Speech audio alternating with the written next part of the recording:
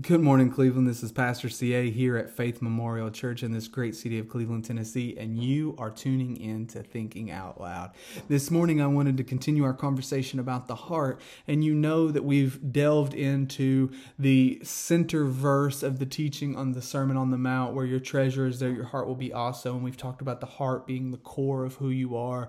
It's that mesh that touches spirit, soul, and body, and we've talked about treasure being the 5 forms of capital: financial, physical, intellectual, relational, and spiritual capital. And we've discussed all of this to bring us to this point where Jesus brings this argument to what may seem like a culmination in verse 24 when he says, "You cannot serve God and mammon."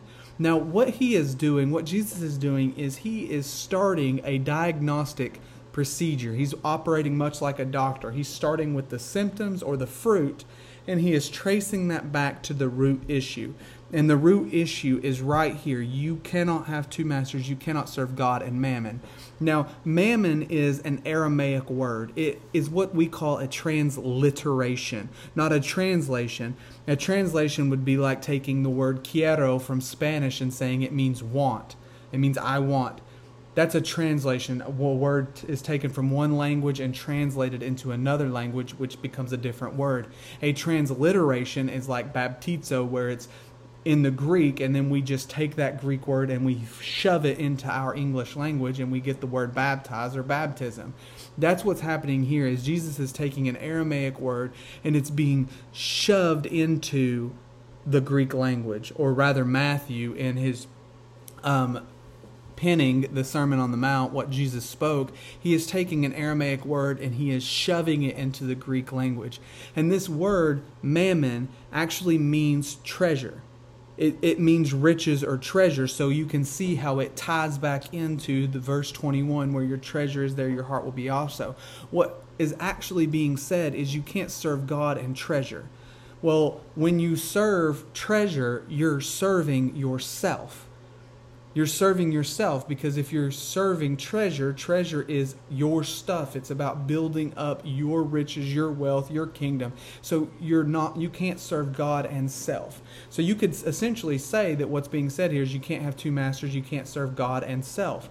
But you could take that a step further and you could say, well, a self outside of God is subject to the spirit and the kingdom of this world. So you can't serve God and the spirit of this world. And you could take that even a step further and say, well, Satan is the god of this world, or he is the spirit behind this world, where Paul says, wherein we also had our conversation in times past, fulfilling the desires of the flesh and of the mind. But before that, he says, wherein you also used to walk according to the course of this world, according to the prince of the power of the air, the spirit that now worketh in the children of disobedience. In that framework there, what he's communicating is he's saying that by serving your lust and your flesh and reaping up your desires, you are actually serving yourself. And in serving yourself, you're following the course of this world and being subject to the spirit of this world, which is being subject to the kingdom of darkness. There's only two entities here.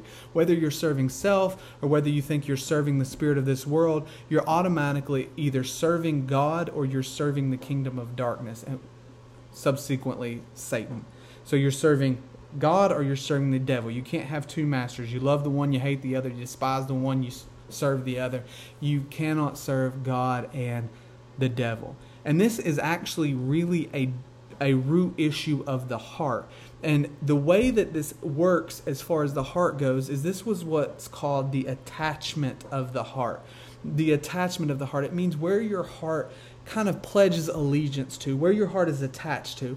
If your heart is attached to God, then it's going to produce and operate accordingly. But if your heart is in allegiance or attached to the devil, then it is going to operate in accordance with that. So in this teaching of Jesus here on the Sermon on the Mount, you see him starting with the root issues of what's going on and slowly begin to work downward and to get to the root. He starts with the fruit, and then he goes to the root. And it goes in line with his teaching of you shall know them by their fruit. You can take the fruit, the actions, the behavior, the thoughts, the decisions, where they put their treasure, and you can trace that back down to the root issue of where their attachment is.